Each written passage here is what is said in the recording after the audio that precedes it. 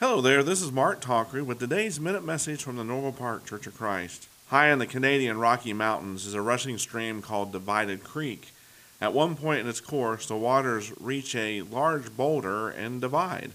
The water which travels to the left of the boulder rushes down into the Kicking Horse River and finally into the Pacific Ocean. Once the water divides at that boulder, its ultimate destiny is decided. Downstream from that great rock, the course cannot be altered. The left side goes to the Pacific Ocean, and the right side goes to the Atlantic. Every person meets their dividing point. Spiritually speaking, the great divide comes when one decides to follow Christ or reject him.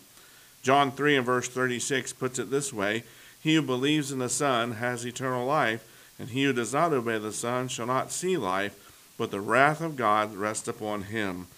I'm Mark Tonkery, and this has been a Minute Message from the Norval Park Church of Christ, where you're always welcome.